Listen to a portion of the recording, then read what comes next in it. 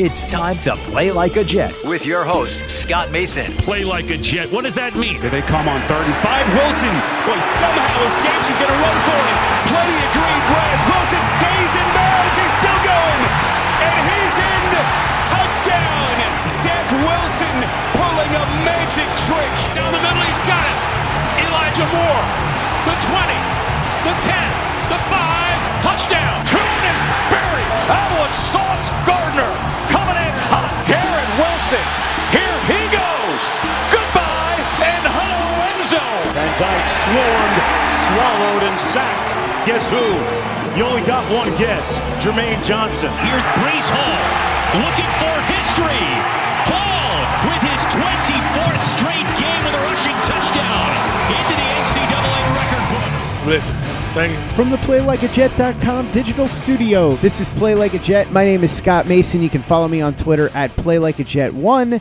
And it is time to get to know your foe. Week 1 edition. I can't believe it. Week 1 of the regular season right around the corner. Jets taking on the Baltimore Ravens at 1 o'clock on Sunday at MetLife Stadium. And so, to break down the Ravens from the Ravens side of things, we bring in Kevin Oestreicher. And as I was telling Kevin before we started recording, the reason that I can pronounce that properly without even having to ask is because of American Pie. Chris Oestreicher was one of the characters in that movie. So if you haven't seen it, then you should see it because it's hilarious. If you have, then you know what I'm talking about. Kevin is the host of Locked on Ravens and the managing editor of Ravens Wire. Kevin, thanks so much for coming on, man. Really appreciate it. Yeah, thank you so much for having me. I'm really excited that football is back here and we finally have some regular season stuff to talk about. For sure. And the regular season begins for both the Jets and the Ravens, as I said, Sunday, 1 o'clock, MetLife Stadium. And I want to get into who the Ravens added and got rid of, the key adds and subtracts from the offseason before we get into anything else involving this matchup. So we know that they had a draft that was praised very highly. A lot of people thought that the Jets were going to zero in on Kyle Hamilton at a certain point. There was a lot of buzz on that early on. Ravens ended up getting him later than a lot of people anticipated. Some people thought Kyle Hamilton was going to be a top 5 pick at one point. They ended up getting another player that a lot of Jets fans were talking about in Tyler Linderbaum, the center, who should be a day one starter. So we know that they added key pieces there in the draft. Marcus Williams, the big offseason ticket in free agency, another player that Jets fans were hoping that the team would add, but he ends up going to Baltimore. So Kevin, take me through some of this. Talk about the guys that they brought in, the key contributors from the draft and also free agency, and then some of the key losses that they suffered in the offseason. Yeah, well, I think Baltimore's offseason was really predicated around getting depth and getting good players, and I think they did both. Obviously, 2021 was a super hard year for them in terms of just the sheer amount of injuries they went through, losing J.K. Dobbins and Gus Edwards and Marcus Peters before the year even started, 10 days before the year even started. Then you have Ronnie Stanley only play one game. Obviously, Marlon Humphrey go down, Lamar Jackson go down. They were hurting in a big way last year, and I think part of that was because they weren't as prepared to, I think, sustain some of those losses, especially on the offensive line with the offensive tackle position. They go out there and sign Morgan Moses. They brought in Jawan James last offseason when he tore his Achilles. Now he is fully healed up.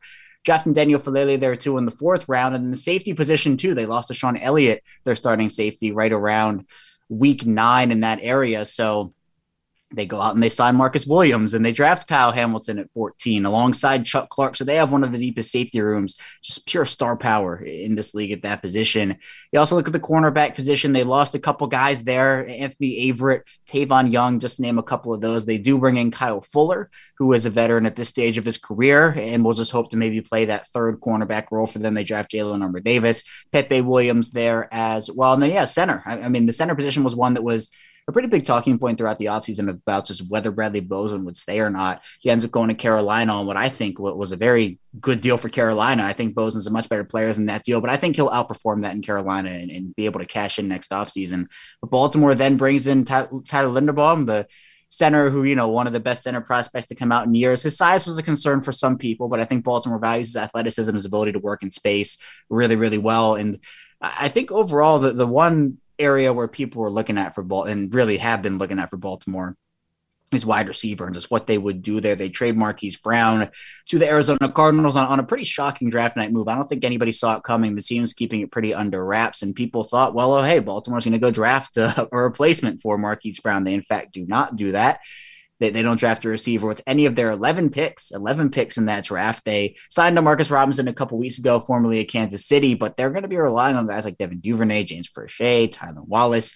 A running back, they brought in Mike Davis. They signed Kenyon Drake recently, and then tight end wise, they draft two of them: Isaiah Likely out of Coastal Carolina and Charlie Kohler out of Iowa State. So the Ravens overall, not a big loss here. I think they did lose some key players. I mean, obviously Bradley Bozeman, Tavon Young, when he's healthy is great, but he was put on IR by Chicago. But I think they were able to add a ton of talent. Deshaun Elliott also departing for Detroit. But the talent that they added, I think, outweighs the guys that they lost. Plus the guys they're getting back, almost, like as cheesy as it sounds, count as additions, like free agent additions in their own way. Getting back what hopefully will be a fully healthy J.K. Dobbins, a fully healthy Marcus Peters, Ronnie Stanley. At some point, we're hoping Tyus Bowser and Gus Edwards can come off that PUP list too and be able to perform. So they have a lot of depth this year. They have built their roster, I think, for the long haul. Injuries happen. They happen to every team. So Baltimore's going to go through at least some again this year, but I think they're more prepared now to deal with them. Play like a Jet. Play like a Jet.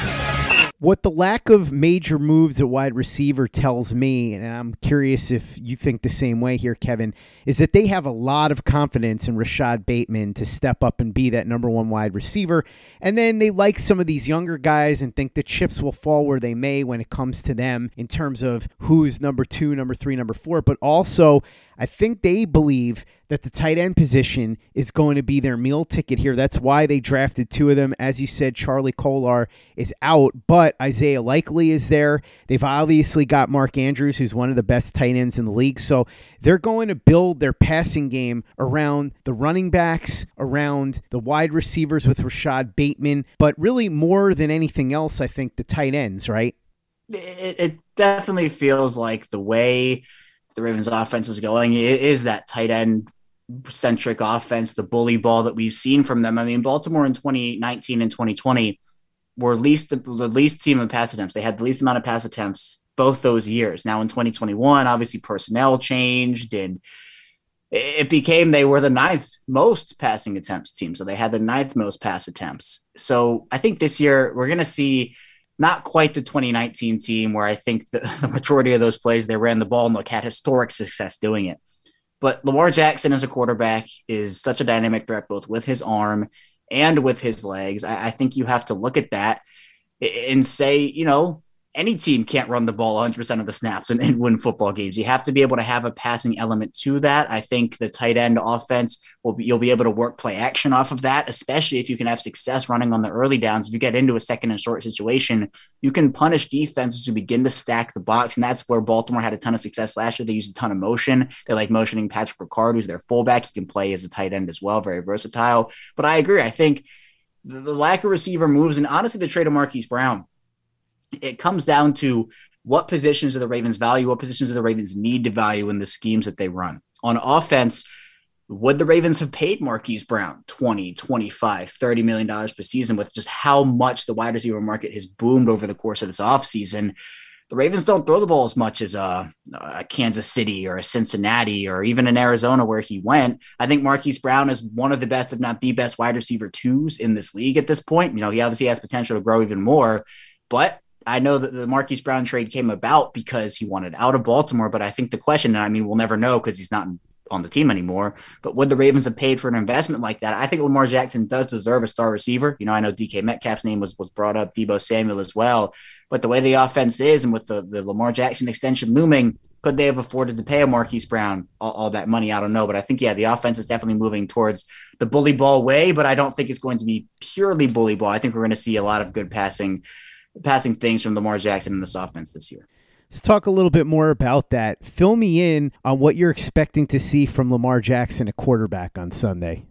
He's a player that is looking for a big bounce back year compared to the second half of the year. I mean, his first half was great. He was in the MVP conversation, had that MVP game against the Indianapolis Colts, and it was that game where you're thinking, all right, wow, he really could put his name back in this conversation. Now, I mentioned Kansas City. Week 2, that was a game where Lamar Jackson had never beaten Kansas City. They come out with a huge 1-point victory there against the Chiefs at M&T Bank Stadium. But then you look to what happened in the second half of the year. He struggled starting with the Miami game where the Dolphins just cover 0 blitz the whole game and the Ravens could do nothing about it. He missed the Chicago game with an illness. He then got injured against the Browns running out of the pocket and trying to escape pressure and looking to throw the ball away, and then gets his ankle rolled up on, and that's that.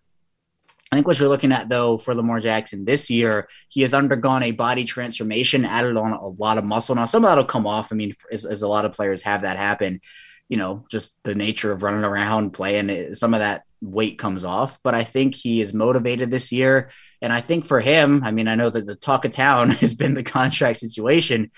He's a guy that if he performs well, it's a what have you done for me now lately league. His value right now might not be as high as it would be if he has a great year in 2022, makes the playoffs, goes to the AFC Championship, even wins the Super Bowl. You have a lot of options there for him in terms of just being able to continue to stack money. And look, he's going to deserve every penny, whatever contract he gets. But on the field, he's still one of the best quarterbacks in this league. As far as the running game, Kevin, where do we sit with J.K. Dobbins right now in his injury? Is he going to play Sunday as of this moment? And if he doesn't, what are the Ravens planning to do in the running game beyond Lamar Jackson? With Dobbins in particular, tore the ACL in the final preseason game last year against the Commanders formerly the Washington football team. And the Ravens, it's a little up in the air right now if he's going to be able to play in this game. Now, I wouldn't be shocked if he did. I wouldn't be shocked if he didn't. The Ravens have been taking the cautious approach with all their injured guys, whether that is Dobbins or Marcus Peters or Ronnie Stanley or whatnot. But for Dobbins in particular, the Ravens, I kind of talked about a little bit, have the depth now to not rush him into action. They don't need him if he's at 80%, 85%. I think for a player like Dobbins, you really want to make sure that he's good to go 100%, not rushing him out there in any way, shape, or form. So if Dobbins is not able to go or is playing very, very limited stats, they're going to be relying on guys like Mike Davis and Justice Hill and Kenyon Drake. And then obviously Lamar Jackson too. He's a big part of that run game and what they're able to do with the RPOs and the play action and just everything that he does. He's a threat in every way, and defenses have to account for him in so many different ways on every single play. And that opens up the run game. And I think with an offensive line that has improved and is currently pretty healthy heading into the year, I think the run game will be able to flourish, especially with the way that the Ravens, again, I think they're going to move back to a little bit more of a run-centric offense. Kevin, you mentioned the improved offensive line, and we did talk about Tyler Linderbaum and our old friend Morgan Moses coming in to help the Ravens, but expand a little bit more on that for me, if you could, about why this Ravens offensive line needed an upgrade from last year and how you expect it to look when they take the field for week 1 on Sunday. Yeah, I mean, the offensive line I think it's the most important part for any offense. I mean, you can have a great quarterback, great running backs, great wideouts, tight ends. If you can't block for them, there's nothing you can do. And for the Ravens offensive line, you have a bunch of options. I mentioned the tackle depth that they have. So if Ronnie Stanley is unable to play in this game, again, pretty up in the air at the time of this recording, you have a guy like Jawan James who is learning the left side. Has primarily played right tackle throughout his career, but he's been learning the left side throughout training camp. You could maybe put Morgan Moses there if you want to, but I think he's pretty entrenched there at right tackle. I think Patrick McCary is another option. He's a very versatile player, listed as a center, but can play all over the line, can play all 5 positions, was a tackle in college, and can definitely slot out there. Played right tackle for Baltimore last year based off all the injuries they went through, and actually did pretty well before his body started to break down at the end of the season.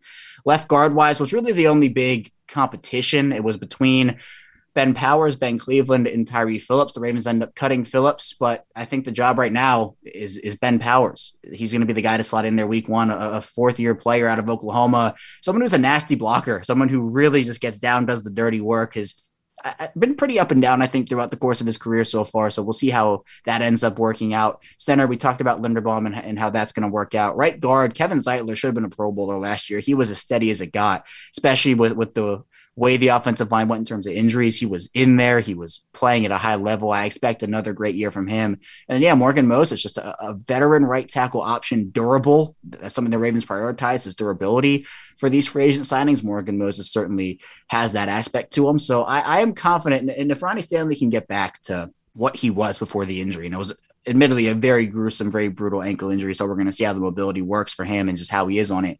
But if Ronnie Stanley can get back to full strength, Ronnie Stanley, at least by the end of the year, I think we'll see an offensive line that is leaps and bounds better than what we saw here in Baltimore in 2021. Kevin, on defense, the Ravens are going to have to get pressure on Joe Flacco or Zach Wilson, whichever one it is.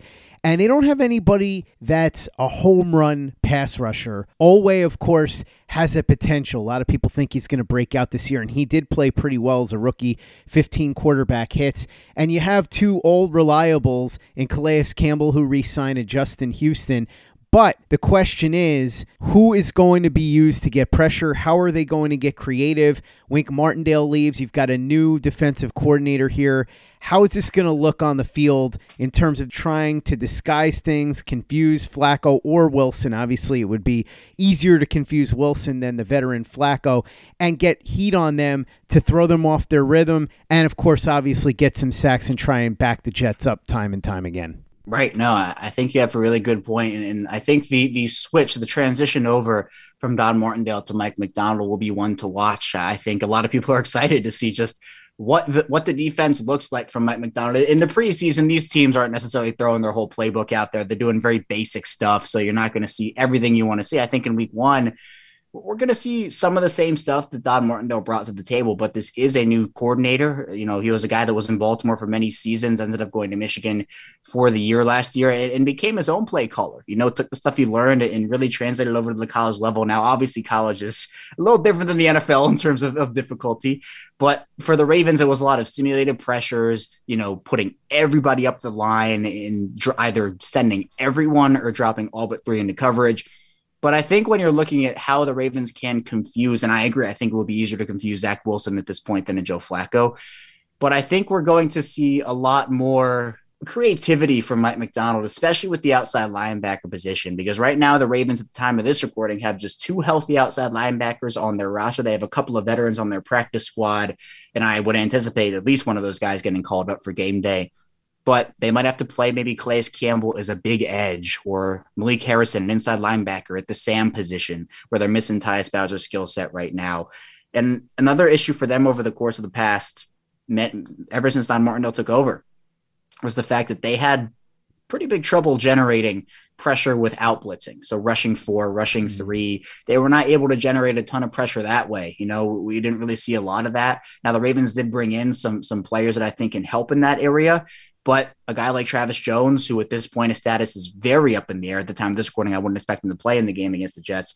They're going to have to get creative. And I think we're going to see, again, the Ravens creeping guys up towards the line, playing in 6DB packages, sending guys off the edge. I mean, we saw a ton of corner safety blitzes over the course of Don Martindale's tenure. But the thing with Martindale was it was more of a live by the blitz, die by the blitz mentality, where if it was working, he'd continue doing it. If it was not working, he'd continue doing it. I think Mike Macdonald will stray away from that a little bit. Again, remains to be seen, but I'm excited for what he can bring to the table that way. As far as trying to stop the run, the Jets have a rejuvenated running game now. They drafted Breece Hall in the second round of Iowa State. Michael Carter comes in after an impressive rookie campaign, and now he's going towards his second season with Breece Hall as his running mate.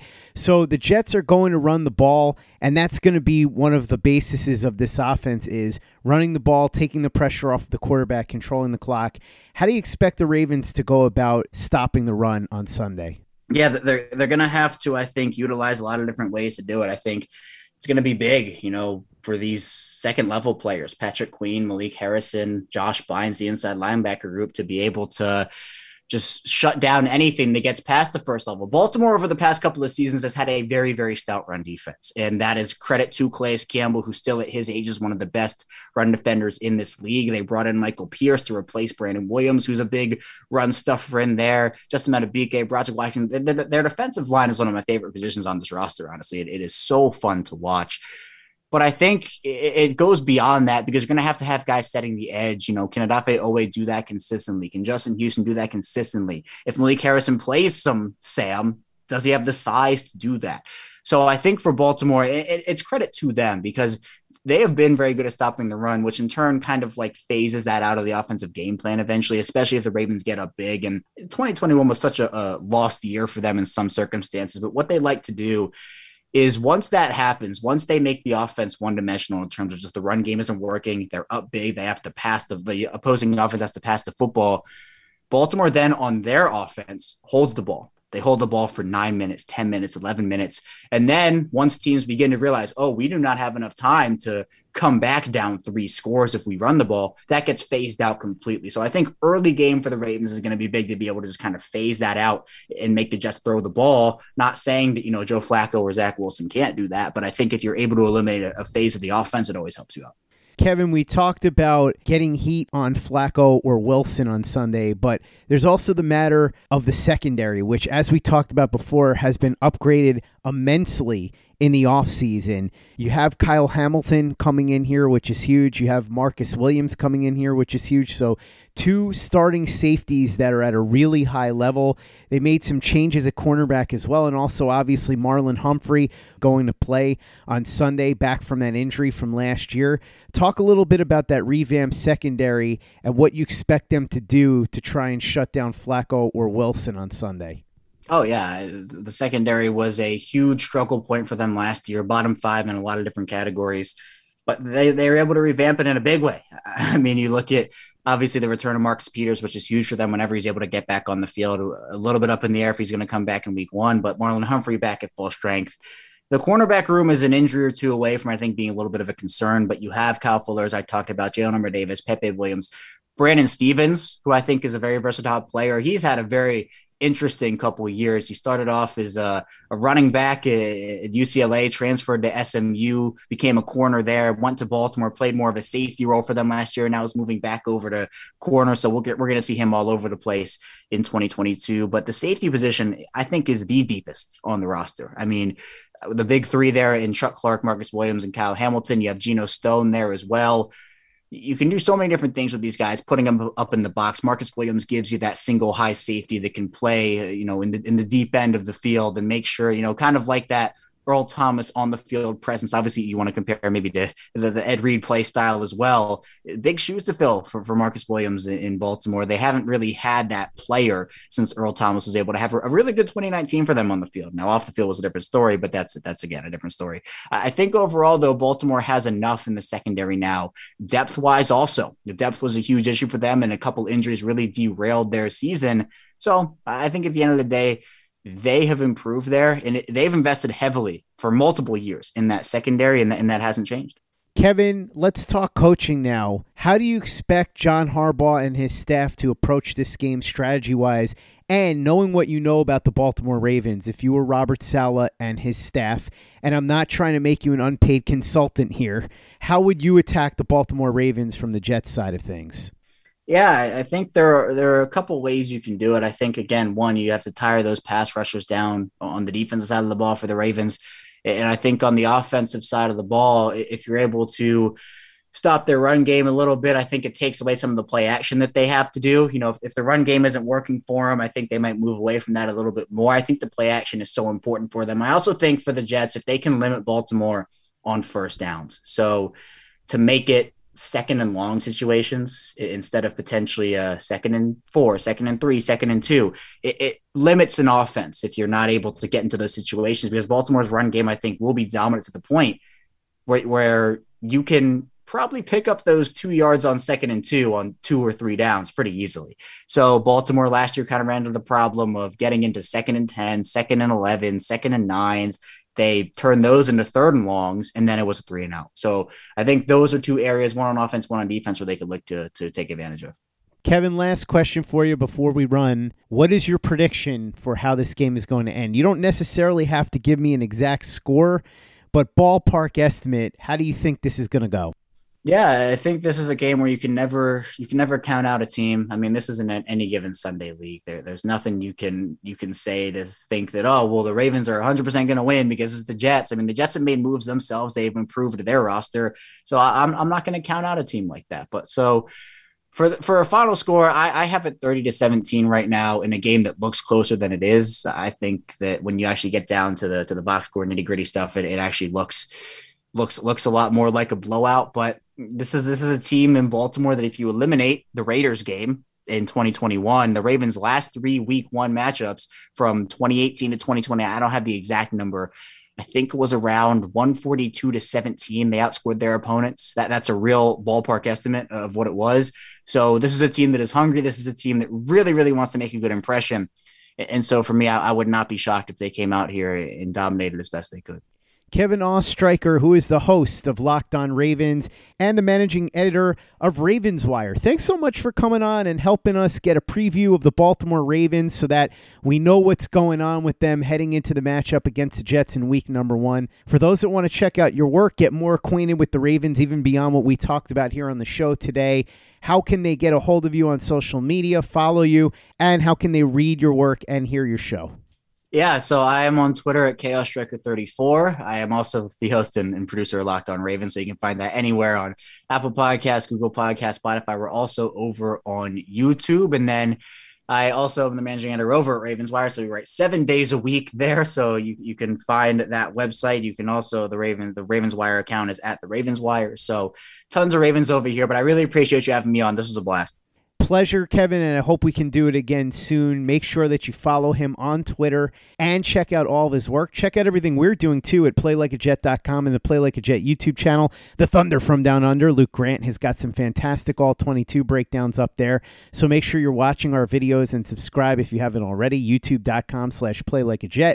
Visit our store, tpublic.com. That's teepublic.com. We've got the John Franklin Myers, Quinn and Williams Bless You Thank You shirt, the Zach Says Go Long shirt, the Zach the Ripper shirt, the Play Like a Jet logo shirt, caps, mugs, hoodies, it's all there. teepublic.com. That's teepublic.com. And be sure to give us a 5-star review for the podcast on iTunes if you haven't done that already. Easy way to help out the show if you like what we're doing. Doesn't take you much time, doesn't cost you any money, but it goes a long way to help us out. So if you could go ahead and do that for us, we'd be quite grateful. And for the latest and greatest in New York Jets podcasts and content, you know where to go. That's Play Like a Jet Digital and PlayLikeAJet.com.